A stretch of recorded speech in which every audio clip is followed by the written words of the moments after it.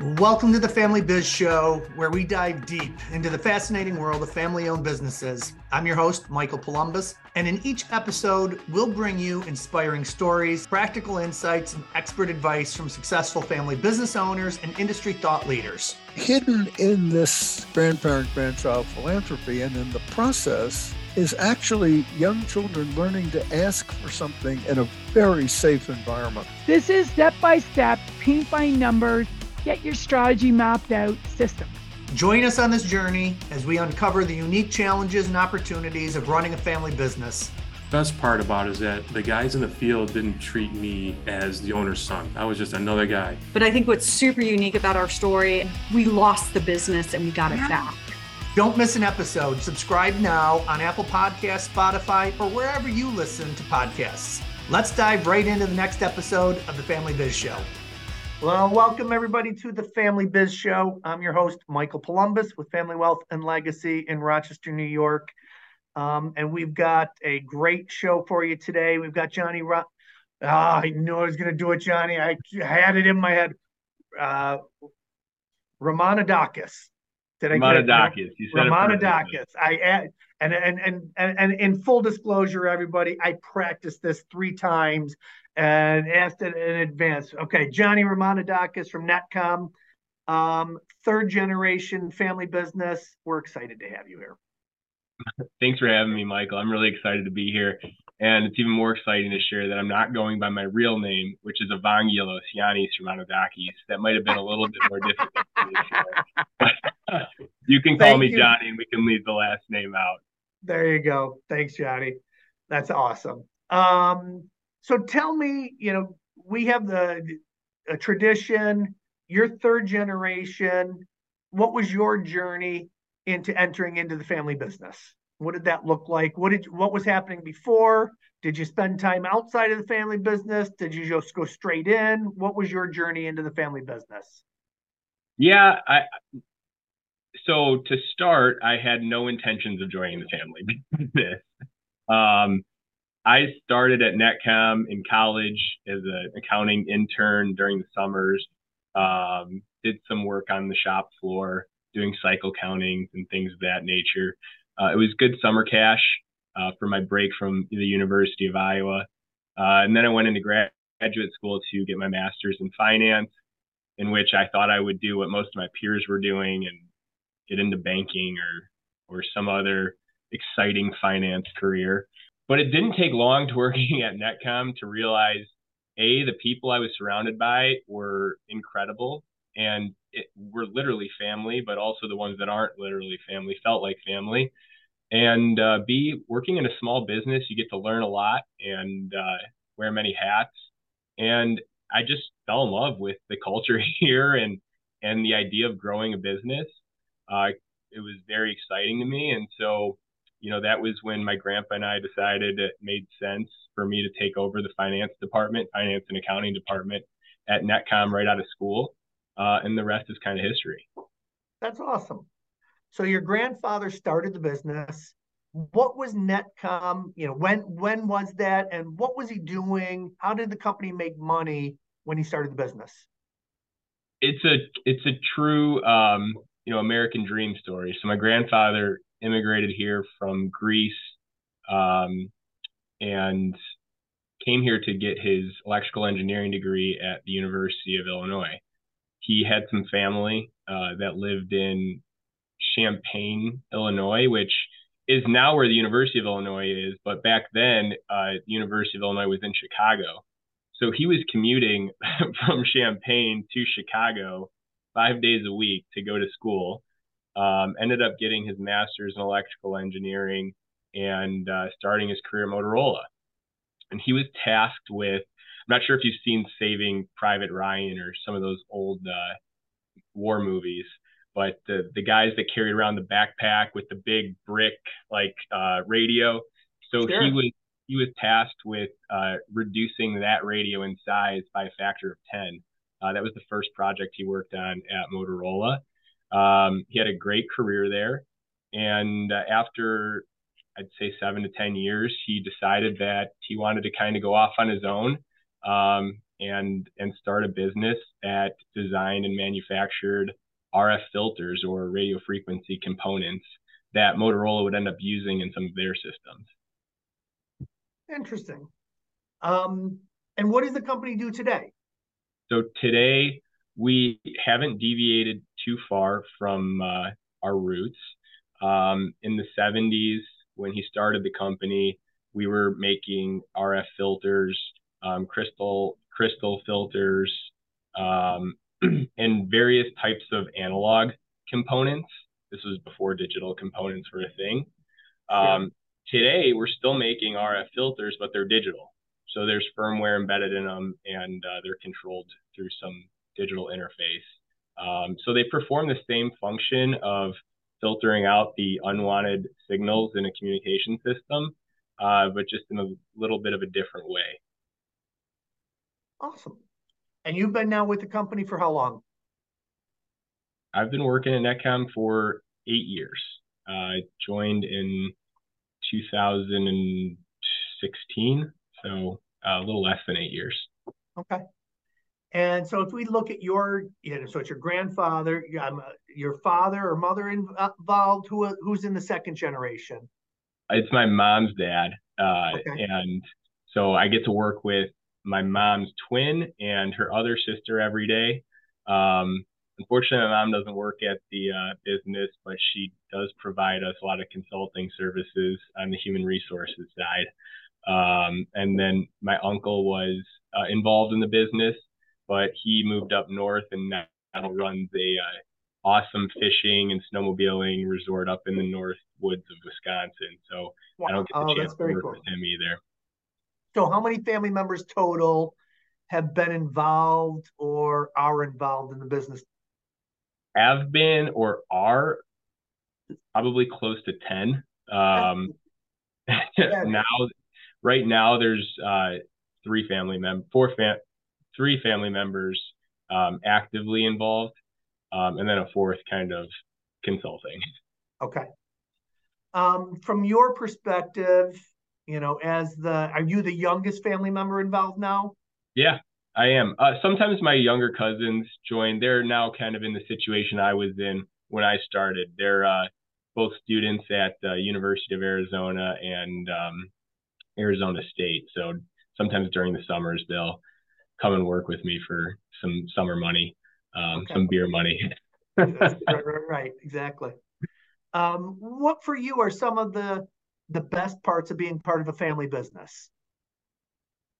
I think the trust element is something that I think about a lot. It's really a blessing to come to work every day and to be able to just leave your door open and to know that nobody's going to walk in your office and look around, or that you're not going to have to worry about someone doing anything deceitful or some of those horror stories you hear about in the workplace. Just trusting everyone I work with is something I don't know if everyone has that opportunity. So I love that part about my job the most. Oh, okay. What are some of the tough parts about being part of a family business from your perspective? Well, it's a Greek family and we all have a lot of opinions. And usually all of our opinions are right. So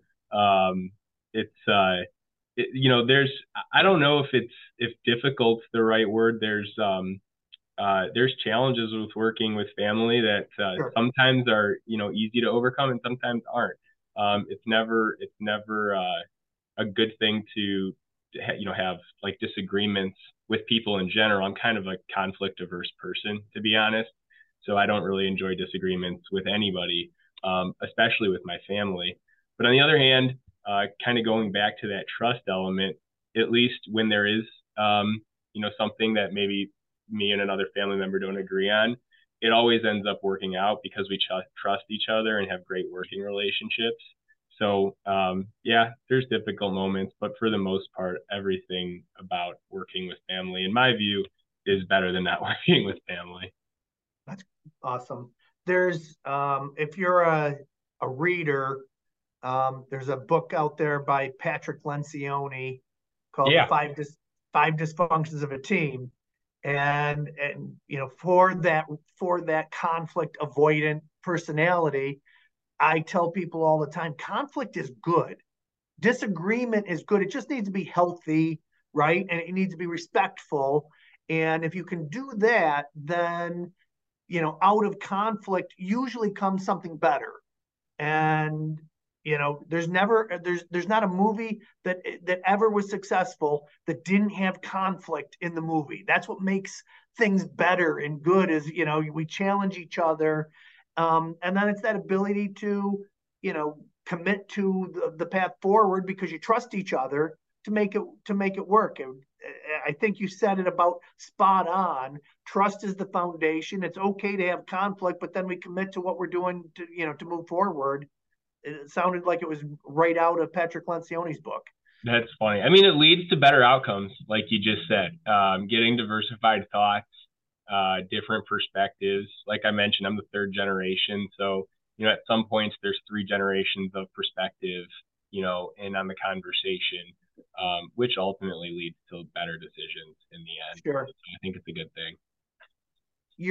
So your grandfather's still involved in the business today? My grandfather's not involved in the business anymore. He's not. All right. Fortunately, I lost my grandfather earlier this year, so that has been really difficult. It's been really difficult for myself and the family. It's definitely an adjustment. He was kind of like the guy in my corner where if I ever needed to talk about something or needed help on maybe a private issue that I wasn't comfortable talking about with the team or something like that, he was the guy. So the last 8 months have been an adjustment period and difficult, but I think it's made me and some of my other family members come together and become closer, and we started to work together. We've become stronger together. So yeah, it's been difficult, but he's not with us anymore. I'm sorry about that. Walk me through, if you don't mind sharing, so you just went through, it wasn't planned. Your grandfather's, not here any longer. What was the succession plan? Like, did you have a succession plan before your grandfather? Was there something in writing that everybody had talked about? And then now you're going through that. How did that work out? I think that's actually another great example of why trust is so important. We didn't have a formal succession plan. We never worked with an attorney or an estate planner to really iron that all out ahead of time. There are situations in which a lender, someone may ask, "What's the next steps?" And we always had an idea of kind of the pecking order of how things would play out. But no, we never had like a formal written succession plan in a trust or anything like that. It really became, it really had, unfolded as the family kind of took it day by day and, moment by moment, just kind of ironing out how are things going to go. I was promoted to president 2 years ago. So, I'd been, operating in this role, with my grandfather still around for many years. So kind of the roles and responsibilities in the organization weren't impacted too much. But there's a lot outside of, the day-to-day that we had to navigate. And, we just kind of did it as a family and things are, working out. It's a lot of times when those circumstances arise, it doesn't always play out as amicably as it has in your situation. That's awesome. I'm really happy for you. Yeah, I mean, I think that there's I've sought advice at times, and many people might caution me. I was going to say, Sam, that we're crazy, but not that intense. Caution me on not having types of plans like that in place, like a succession plan or whatnot. And I grew up in a family that I was blessed to grow up with, where we there was just this element of trust and camaraderie, and these were not things we worried about. I'd be lying to you if I said that, kind of going through the last few years and hearing other views, that it wasn't something I was concerned about or thought that we should have, or, if we could do it again, would it be something that I'd suggest, hey, maybe we should take a more serious look at this? It just, it happened to work out for our family, which is great. But, I've certainly heard a lot of horror stories where things don't work out as great. So pretty appreciative of that. Perfect. So in your role today, you're the president of the company. How do the roles break down between family and non-family members? If you look at the leadership team at NetCom, how does that break down? How many family members versus non-family members? And tell me about kind of your communication rhythm and decision-making process for, how you're doing things there. So that's still unfolding. I think there are the day-to-day decisions, which, I generally, handle. So things like hiring or, refinancing our line of credit or any operational issues, I pretty much handle if they make it to my desk. But then there's broader issues that, if we're talking about any types of big investments or, kind of longer term vision for the company, we'll get together as a family. It's not 100% owned by my family. There are other shareholders involved. So we do annual shareholder meetings and annual board of directors meetings.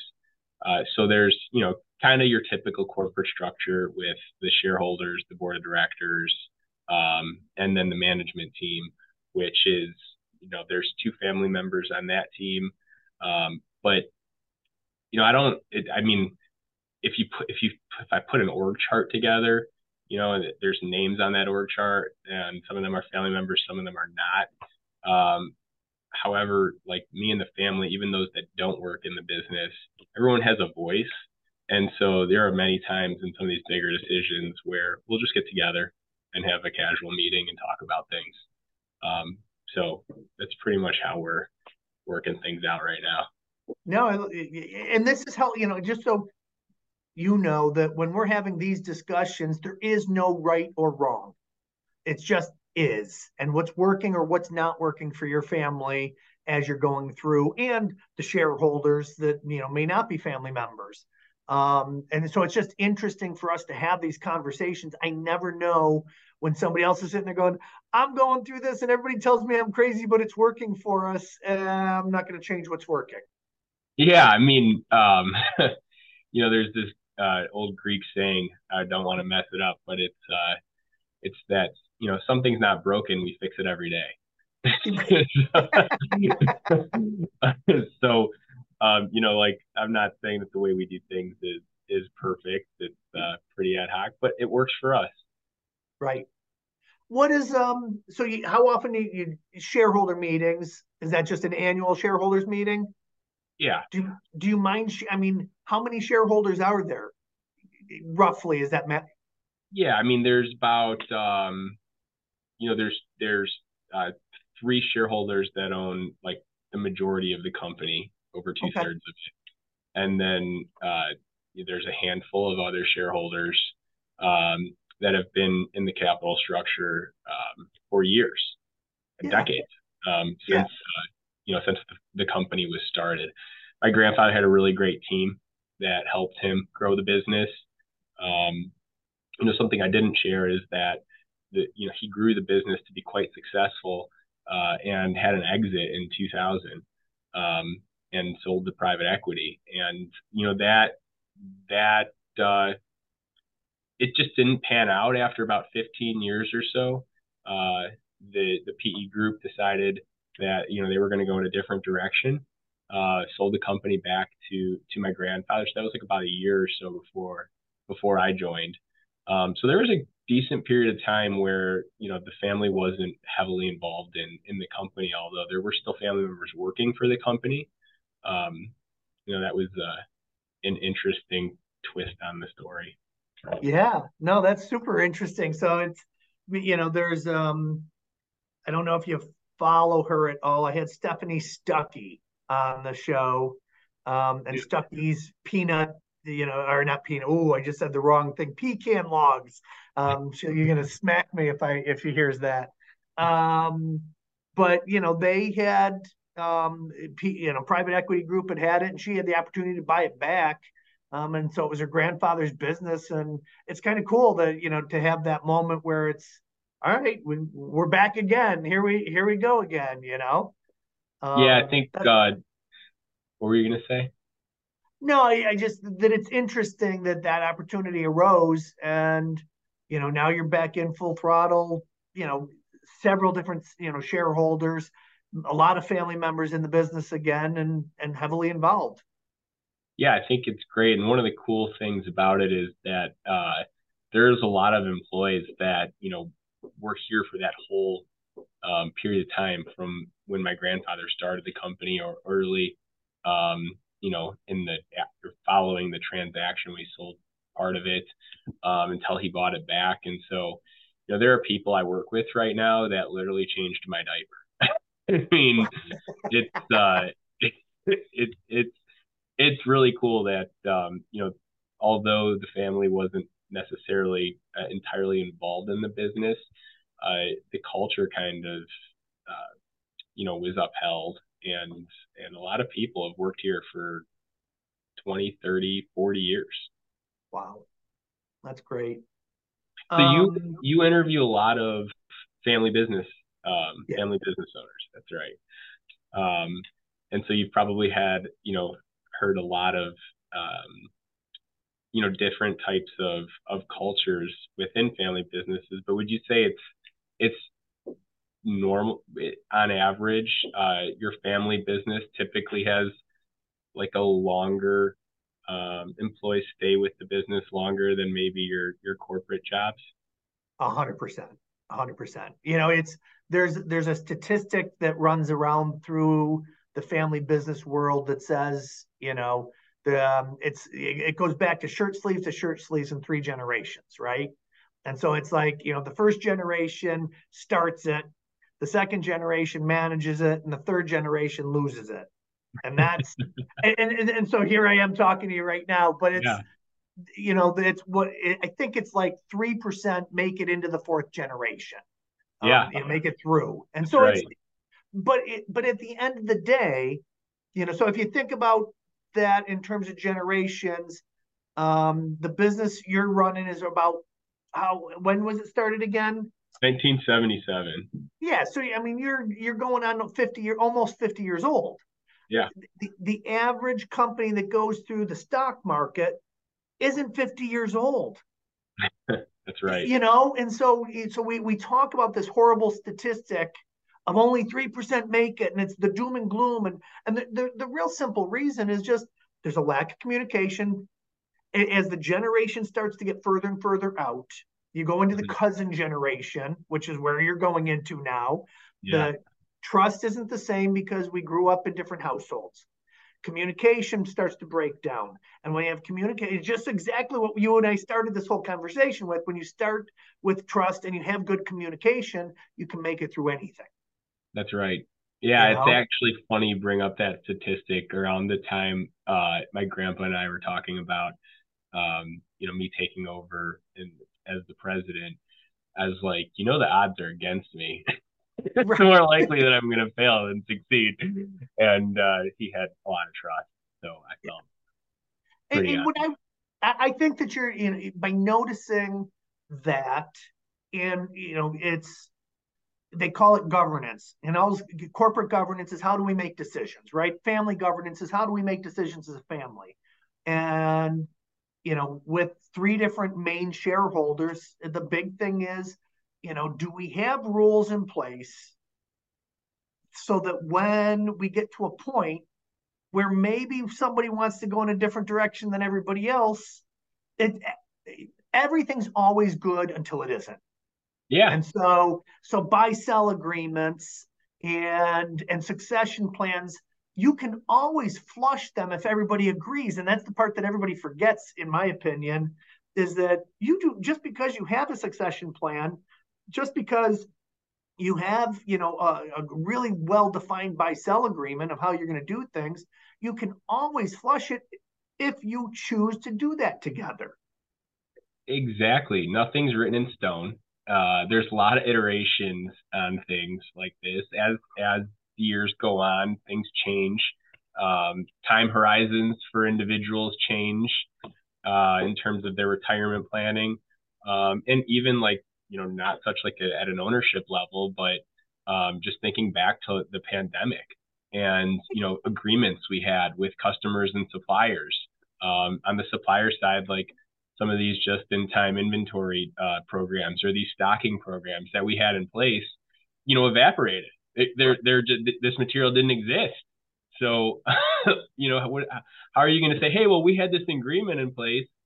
Well, it's not there anymore. So things change in business all the time, and better to at least have something to lean on than nothing.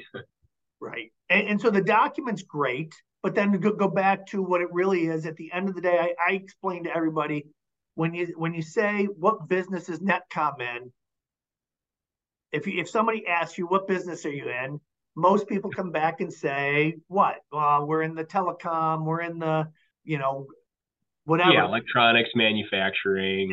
Yeah, you're not. And this is the part that once people hear this they've heard it before, but once they hear it again, they're like, oh, I have to remember that.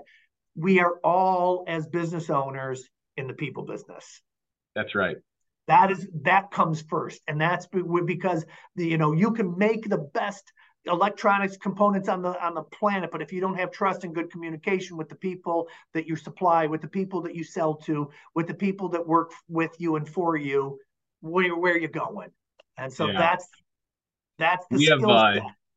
We have some pretty expensive equipment on our floor that places tiny components on our PC boards, to the most precise location you can imagine. And I've always been raised to know that our most valuable assets are the people in the business. And so, there's not a number you can put on that, because without us, meaning the people, my colleagues, there is no business. Yeah, 1,000%. So talking about that, and it's really interesting. You brought up, all bets are off when COVID happened, and now, again, I apologize, and my heart goes out to you. You lost your grandfather, but we talk about this. There's I think he's an organizational psychologist. His name was Bruce Tuckman. And he came up with this, diagram that I think helps people to see this stuff. And it's forming, storming, norming, and performing. Okay. Those are the 4 quadrants.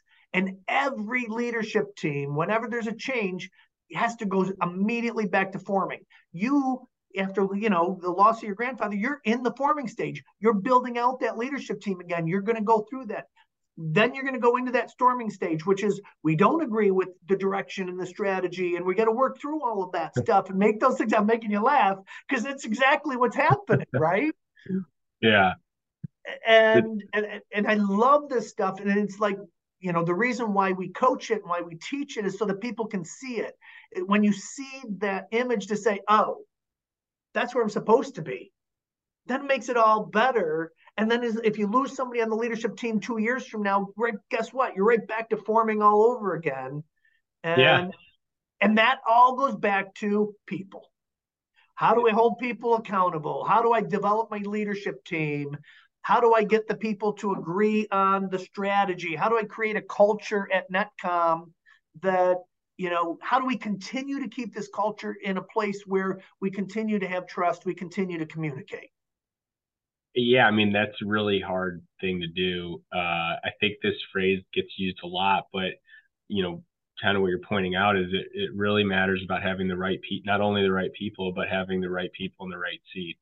And Jim Collins. Yeah, that's a classic. But it's so true, because over time, just like we were talking about things in the business world or whatnot. People's skill sets change, people's interests change, people's motivations change. And so, just keeping someone on the staff because maybe they have like the right values, but don't want to do what they're doing anymore, it doesn't make any sense. So, you need to align all of the cultural and the skill sets and all of those things to keep the organization moving forward. I mean, so you've talked to your grandfather many, many times, and you've, been working side by side with him for years. When you look at the leadership team and the changes that have happened at NetCom through the years, how did they navigate some of those things? And what were some of the reasons that leadership positions needed to change or more for, talk about that for a little bit, if you don't mind. One that comes to mind first is our production manager, our director of operations. He looked at my grandfather like, a father figure. They were very close. They would talk every night at about 5 o'clock, and, shipments were important to my grandfather, making sure our products left the dock, got to our customers on time, and that was this guy's responsibility. And they, like I mentioned, they spoke every night, and I'd be lying to you if I said I wasn't concerned about what was going to happen when they couldn't do that anymore. I kind of thought about that for myself, and I thought about that for myself, and putting that aside, I wasn't sure exactly how he was going to handle that. And it's incredible. It's like he distilled years of 5 p.m. conversations down to a few values and a few skill sets, and just kept doing what he had been doing for many years prior, and just excelled. He's got his own method to how he's planning his shipment schedule. He's exceeding our targets. I mean, this guy got out, he doubled production on a single product in a month, just because we said, hey, we need to do this, and he figured it out. So it was just, the team, I think, was so close to my grandfather that there hasn't been a lot of changes since then in terms of people getting on and off the bus at all, actually. The changes have been how people have kind of carried themselves and taken things that they've learned from him and started to apply them in their own ways, which was really cool to watch happen, to be honest. Oh, that's fantastic. It's exactly what you're hoping to do.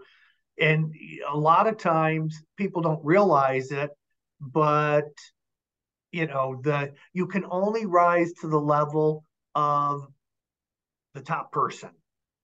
Yeah. You know what I mean? And so sometimes, and I'll just take a company that I can think of off the top of my head.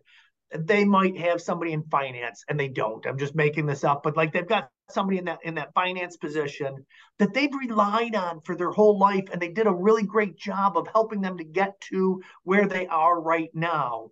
And that person leaves, and they bring in somebody else who is like, why was it done this way? And before you know it, the finance department is like double capacity. They're helping make decisions that, they're like, didn't even know that these kinds of decisions could be made, that we could get, data this way, and that we could help, to make these things happen.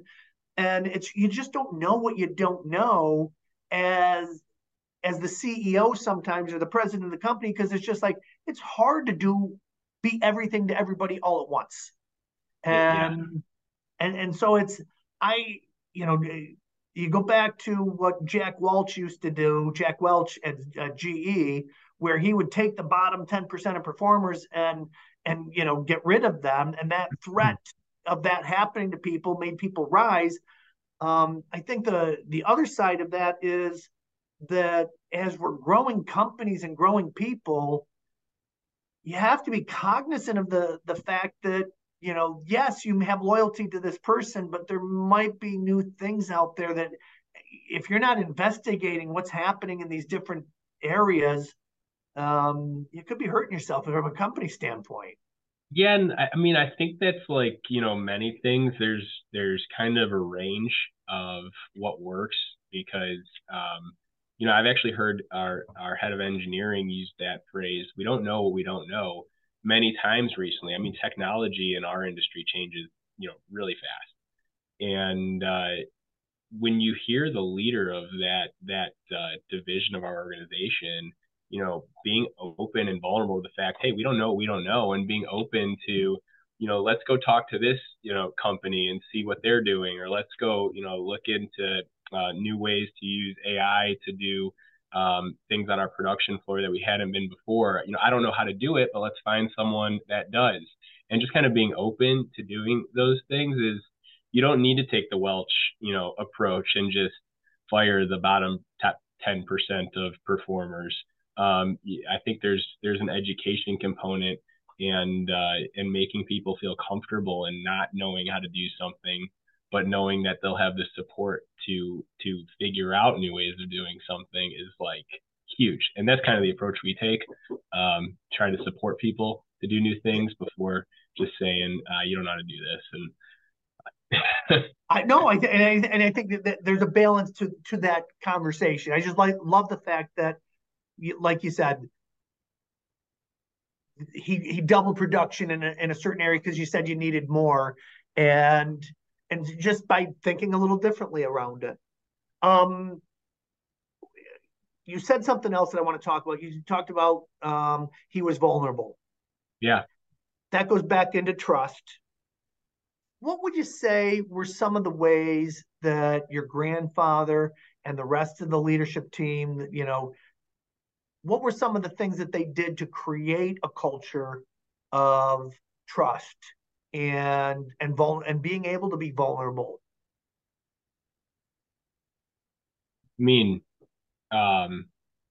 it's hard when you haven't met him, but just his presence, gave a very warming and welcoming, environment. He's someone you trust, the day you meet them. So, just kind of like the energy he brought to the room, in and of itself created an environment like that. But, for example, me coming out of, like textbook finance, when sales would slow, we would get in, massive arguments because I'd be like, hey, we need to cut costs here. And these are, my top 3 recommendations for how to cut costs. And he would reject all 3 of them. And he would choose losing money sometimes to make sure that someone kept their job. And it took me a while to understand that. And so I think when people on the plant floor, are they know what's going on because they're making the products. And so, as when the volume decreases, they know that there could be layoffs. And when that doesn't happen, and during slow periods and during, busy periods, people keep their jobs. It's, there's just like these kind of silent actions that speak volumes that I think is really how the team and more importantly, my grandpa built this culture of just trust in the people you're working with. Nice. Would you, where would you see your grandfather throughout the course of a week? Where did he spend most of his time? A lot of it was spent walking around the building, talking to people. Yeah.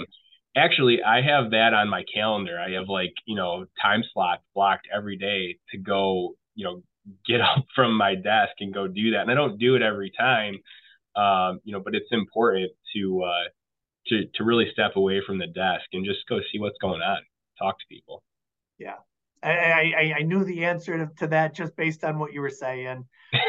It's so different when the owner or the leader, leaders are walking through and seeing what's happening and saying hello to people. It means a lot. It means a lot. That's awesome. For you, as you're looking at, being the president of the company, what would you say are your top 2 or 3 priorities right now for the next 12 to 18 months? Pretty simple. We've got for the rest of this year, our three priorities are hitting our shipments goal, deploying our new ERP system and going live on target, and then hitting our booked orders goal. I think the three goals that we set this year around shipments, booked orders, and the go live date with our ERP really embodies so many other priorities in the organization, part of which is our digital transformation. In the shipment side, that embodies quality, efficiency on the production floor. There's certain things we're doing there. And then on the booked order side, it's getting into new markets, being able to serve customers in new and better ways. And so, those are my three priorities, but it's not only, what I care about, it's what the whole organization's rallied around right now. And so, that's it for the next 12 months. Well, shorter than that, because it's our fiscal year goal. So we're in our 5th month. Over the next 18 months, though, and maybe longer term, call it, next 3 years, it's really diversifying our product offerings. We provide right now, we're really great at designing and manufacturing an RF tunable filter. And that's a critical component in, many military communication systems and other types of wireless communication systems. But, that component's part of a bigger architecture that has other things like RF amplifiers, antennas, power sources. And so trying to get into new markets and new products is, our 3-year or my 3-year priority. Okay. Running the business right now, what would you say are some of the pain points or frustrations as you're trying to, hit your priorities? What are the things that can trip you up, so to speak? So what was a massive pain point a few years ago was our supply chain and not being able to get chips, not being able to get a lot of components. That put companies into a mindset where it was, buy what you can get, bring it in. And I think, it seems as though many companies were slow to see the shift in supply chains lighting up and are now overstocked. Yeah. And so we're seeing kind of a slow in buying because of that, oversupply or overstock in some of the end users of our products. So, I think over the next 6 to 12 months, it'll be interesting to see, how the sales play out, given some of these customers we know have plenty of material on hand. I'd say that'll be one of our challenges to hitting our booked orders goal. Got it. Any other pain points, frustrations that if you wake up at 3 a.m., what are you thinking about? I think you're seeing it more and more in the news, the cybersecurity. It's hard to compare yourself to other companies our size. I'd like to think we're further along than others, but at the end of the day, we're a small business. We've got 60 employees, and to really secure your network and your IT environment is expensive, and it's also when you're selling into the defense space, a requirement. So that's a challenge for us. And then the other is the business has been around for a while, which means we have some aging equipment. And so, making sure that we're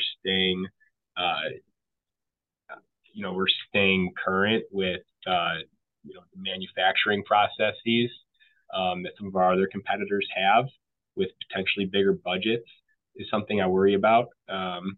But, we find ways to make things work. So those are some other things I'm thinking about that I wake up for. I appreciate it. 10 years from now, you're looking back, what's the dreams, the aspirations for you to say, you know that like it all came together if what has to happen? There's no formula behind this. The biggest the company ever got was close to 50 million. So I want to hit 100. If we hit 100 million in revenue in 10 years, I'll be pretty happy. Awesome. No, I appreciate you sharing. It's fun to be thinking about, these things. A lot of times I feel that, especially as a business starts to age, meaning we've been around for a while, it's thinking about, making a giant leap, like 50 to 100 is a giant leap. And it's so much easier for people to say, this is just what we've always done. This is where we are. This is where we fit into the world. I would tell you that this would be a really fun exercise to do with your leadership team, to say, what would we have to do? Take the thinking caps off. What would have to be different in order for us to be double our revenue in 10 years? That is a really fun, exercise to do with people, and take the gloves off, take the we've always done it this way off, and just get creative. I'll do that. That sounds like a really fun offsite type activity. But even on the this is the way we do things or whatnot, being a 25 million or $50 million company, netting 10 to 15% is a great spot to be for an owner. So 1,000%. Yeah. I never want to take anything away from anybody. Most people don't realize the tiny percentages of businesses that get over $1 million of revenue. It's under 10% or something, crazy like that. And when you break that $10 million of revenue mark, it's on, I think you're into the 1% range on over $10 million at that point. So really, congratulations and hats off. I was not taking anything away from it. Just I didn't mean it as you were. I was just pointing out that that's a decision that people have to make, is like, do we want to be kind of a smaller organization that cash flows and makes the owners money, or do we want to shoot for the moon? And that's still a conversation we're having even as a family right now. Right. So it's I think both of those are appropriate decisions. It's a matter of what you want. Yeah, and just like you said, in order to grow, it takes cash, and cash sucks growth. Like there's no, it's so much. So, you will not cash flow probably for a while, in a growth process to double over a 10-year period. But yeah, that's right. You have to make those determinations. Is it worth it? Let's talk about accountability real quick. In order, you have a culture where there's trust and there's good communication. How do you build a culture of accountability? And how has the company grown this culture of accountability? You don't get people doing what they say they're going to do, getting it done, and knowing that you can rely upon people. How did that happen? That's hard for me, honestly, because we do have a somewhat relaxed and friendly culture here that that doesn't always lend itself to the most accountable type of organization. And so that's actually something that, I'm trying to figure out what's right for us at this time. We have accountability because people come to work every day and generally want to do a good job. I don't believe anybody shows up and says, I'm just here to get through the day, or I'm here to mess something up, or I'm here to miss a deadline. Typically, someone doesn't do something when they said were going to do it by because of a reason, whether that was in their control or out of their control. Usually there's a reason, and we're pretty accepting of those reasons. So, it's finding that balance between like cutthroat accountability culture and nothing gets done type of culture. And I would say that where you're at is more appropriate. I'm not saying cutthroat, accountability. You get stuff done. Yeah, we do. You wouldn't be able to do what you're doing. So there is some accountability that's happening. And yep, we don't always make everything, but like, I think it goes back to, if I had to, just from our conversation, it's because we trust one another. The trust was probably so important that people know that everybody else's jobs is dependent on the job that I do inside of the business. Yeah, no one wants to let their friend or family member down. Yeah, there might be a little bit of peer pressure, even. It's some healthy peer pressure. Absolutely. Okay. And on top of that, we're a really customer focused company, and so many of the every function ends up supporting the customer, whether it's sales bringing in the orders, to supply chain making sure the material is on time, to quality ensuring the customer is getting a good product, and our engineering team designing high performing high tech filters. Everybody has a hand in serving the customer, and I think we do a good job of sharing that. And so, it's not only accountability to our peers, but to the end user. Actually, a cool story. This past weekend, I was at a wedding, and I don't know if you've been on our website or seen what our products look like, but they're tiny. They're pretty small. They're metal enclosures, electronics. There's they're not that appealing to the eye. We're not making the F-16. So I've been wondering, how can I kind of try to tie what we do here to the bigger picture, which is providing a critical component to military communication systems. And this guy I was talking to at a wedding used to use radios designed by one of our biggest customers. And I was asking him, do those radios ever fail? And he's like, yeah, when comms fails, we have problems. And it just kind of really opened my eyes, even though I knew this. But hearing a soldier say that when comms goes down, we have problems, that piece of equipment went down because of a component, and it could be our component. And so, really trying to like tie the narrative to, although it's a small component in a bigger system, it performs a critical function, and knowing that you're accountable for that, is another element that's really important to us, and probably has a reason to do why we do things. We get things done. No, I love it. I mean, you're echoing core purpose. Why do we exist beyond money? It's you're out there protecting people. Yeah, and it doesn't always feel that way when you look at the components we're making, but at the end of the day, it takes everybody or every manufacturer that supports those bigger programs to do their part. Yeah.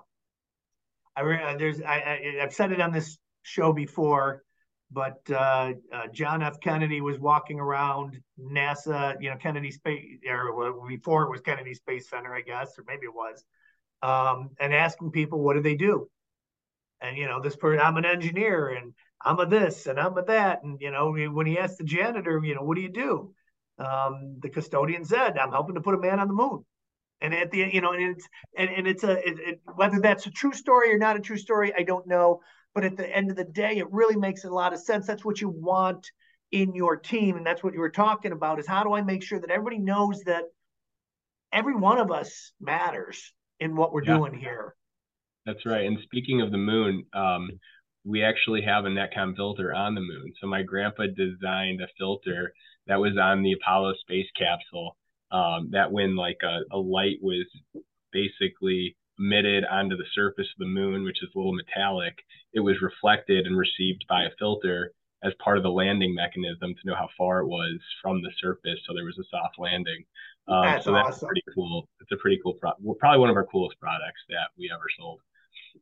That's wicked cool. And I'm glad. So I'm super glad that I brought that up then. What as you think about your grandfather, and I hope you get that, this has been a kind of a tribute a little bit to him. He's done a It really feels that way. It's cool. yeah, remarkable job. What would you say are his founding, foundational core values? If you had to boil them down. Oh man, that's a hard one. I think about that a lot actually. And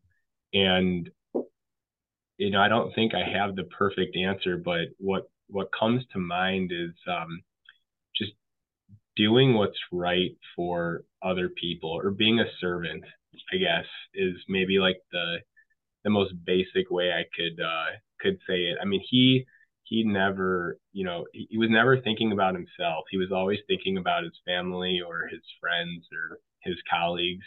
And he was always serving people.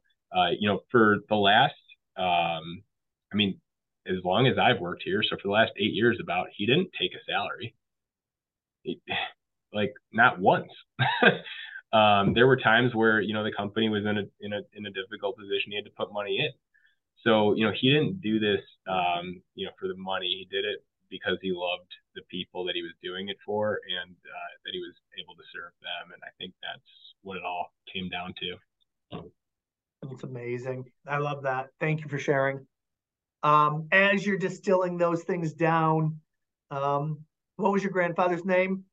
Angelo. So you can do the and I some people may not appreciate this, but it's WWAD. What would Angelo do? And it's so really important to remember, the founder of a company and the spirit and everything that they brought to the table through all those years. When you can hang on to that for as long as you can, it just helps. It really does help to look back. I'm second generation, and there are times when I have to go back and say, I get why Dad did this now. I didn't get it. There was times when I didn't get it, and now it's like when you're in that seat and you're like, oh, okay, that makes sense now. So, I'm glad I had that experience. Really blessed to have been able to just learn from him. And like you said, there were times where I would argue with him until I was blue in the face to save $1. And now I get why we made the decisions we made at those times. That's great. If you're sitting on a panel, you've got third generations in the audience in front of you, and you're giving your advice to, what is Johnny's advice for working in a family business? What are you sharing with the audience?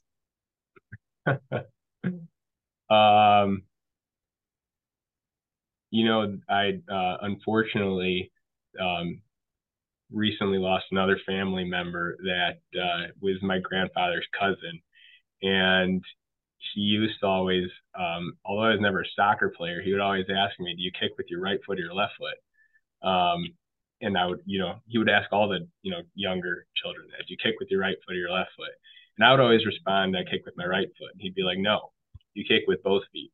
And I always tried to understand, what the principle he was trying to share there was, but it's that, we do what we're comfortable doing. And if you're comfortable kicking with your right foot, you kick with your right foot. But in a family business, sometimes you have to do things that you're not comfortable doing, and getting comfortable being uncomfortable is really important. So my advice would be to kick with both feet. I love it. Thank you. One more thing, and then I'll let you go. Favorite book, business book?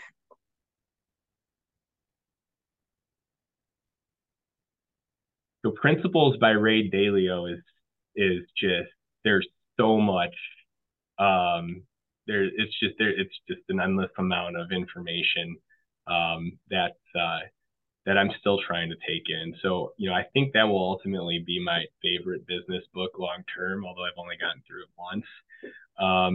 I think the more basic one that I really enjoy is Traction. Sure. It's the entrepreneurial operating system. And although we don't necessarily follow it here, I think my main takeaway from that is any system is better than no system. And so, I like that book. I think that I've taken a lot of good pieces of information from it. Yeah, I think Gino did a really good job of distilling down what execution looks like and making sure that we're running a smooth system inside of the business. Very, very good. Johny Roumanidakis, thank you. NetCom, you guys are available. What is your website? www.netcominc.com. NetComInc.com. Yeah, you search Awesome. NetCom Inc on Google. So if anybody needs some RF filters, Johnny's the guy. Definitely That's right. check them out. Check them out. I just want to say thank you. This has been great. I love talking about this. I never know where they're going to go and what the conversations look like, but man, I would have loved to have spent some time with Angelo and you together and just that would have been very great. special. I'm glad that you got a lot of years working with him and learning from him. That's just awesome. Well, thanks, Michael. This was a great opportunity. Really appreciate you having me on the show. I got to be honest, I was a little nervous when I talked to Christina and there was no preparation and I had no clue where this conversation was going to go, but really excited about where it went and just can't thank you enough for the opportunity. Thank you. Thank you. Well, thank you, everybody, for listening to another episode of the Family Biz Show. I am your host, Michael Columbus with Family Wealth and Legacy in Rochester, New York. And we cannot wait to have you listen in on the next episode of the Family Biz Show. Thanks, everybody. Have a great day. Thank you for listening to the Family Biz Show. We hope you've gained valuable insights and practical tips for running a successful family business. Remember, managing a family business can be both rewarding and challenging. But with dedication, communication, and a clear vision, you can create a thriving enterprise that supports your family and community for generations to come. If you enjoyed the show, please subscribe and share it. We'd love to hear your feedback and suggestions for future episodes. Don't forget to follow Family Wealth and Legacy on LinkedIn and Facebook for more resources and updates on upcoming episodes. And most importantly, keep the conversation going within your own family business. Remember, you're not alone in this journey, and we are here to support you every step of the way. Thank you again for tuning in to the Family Biz Show, and we'll see you next time.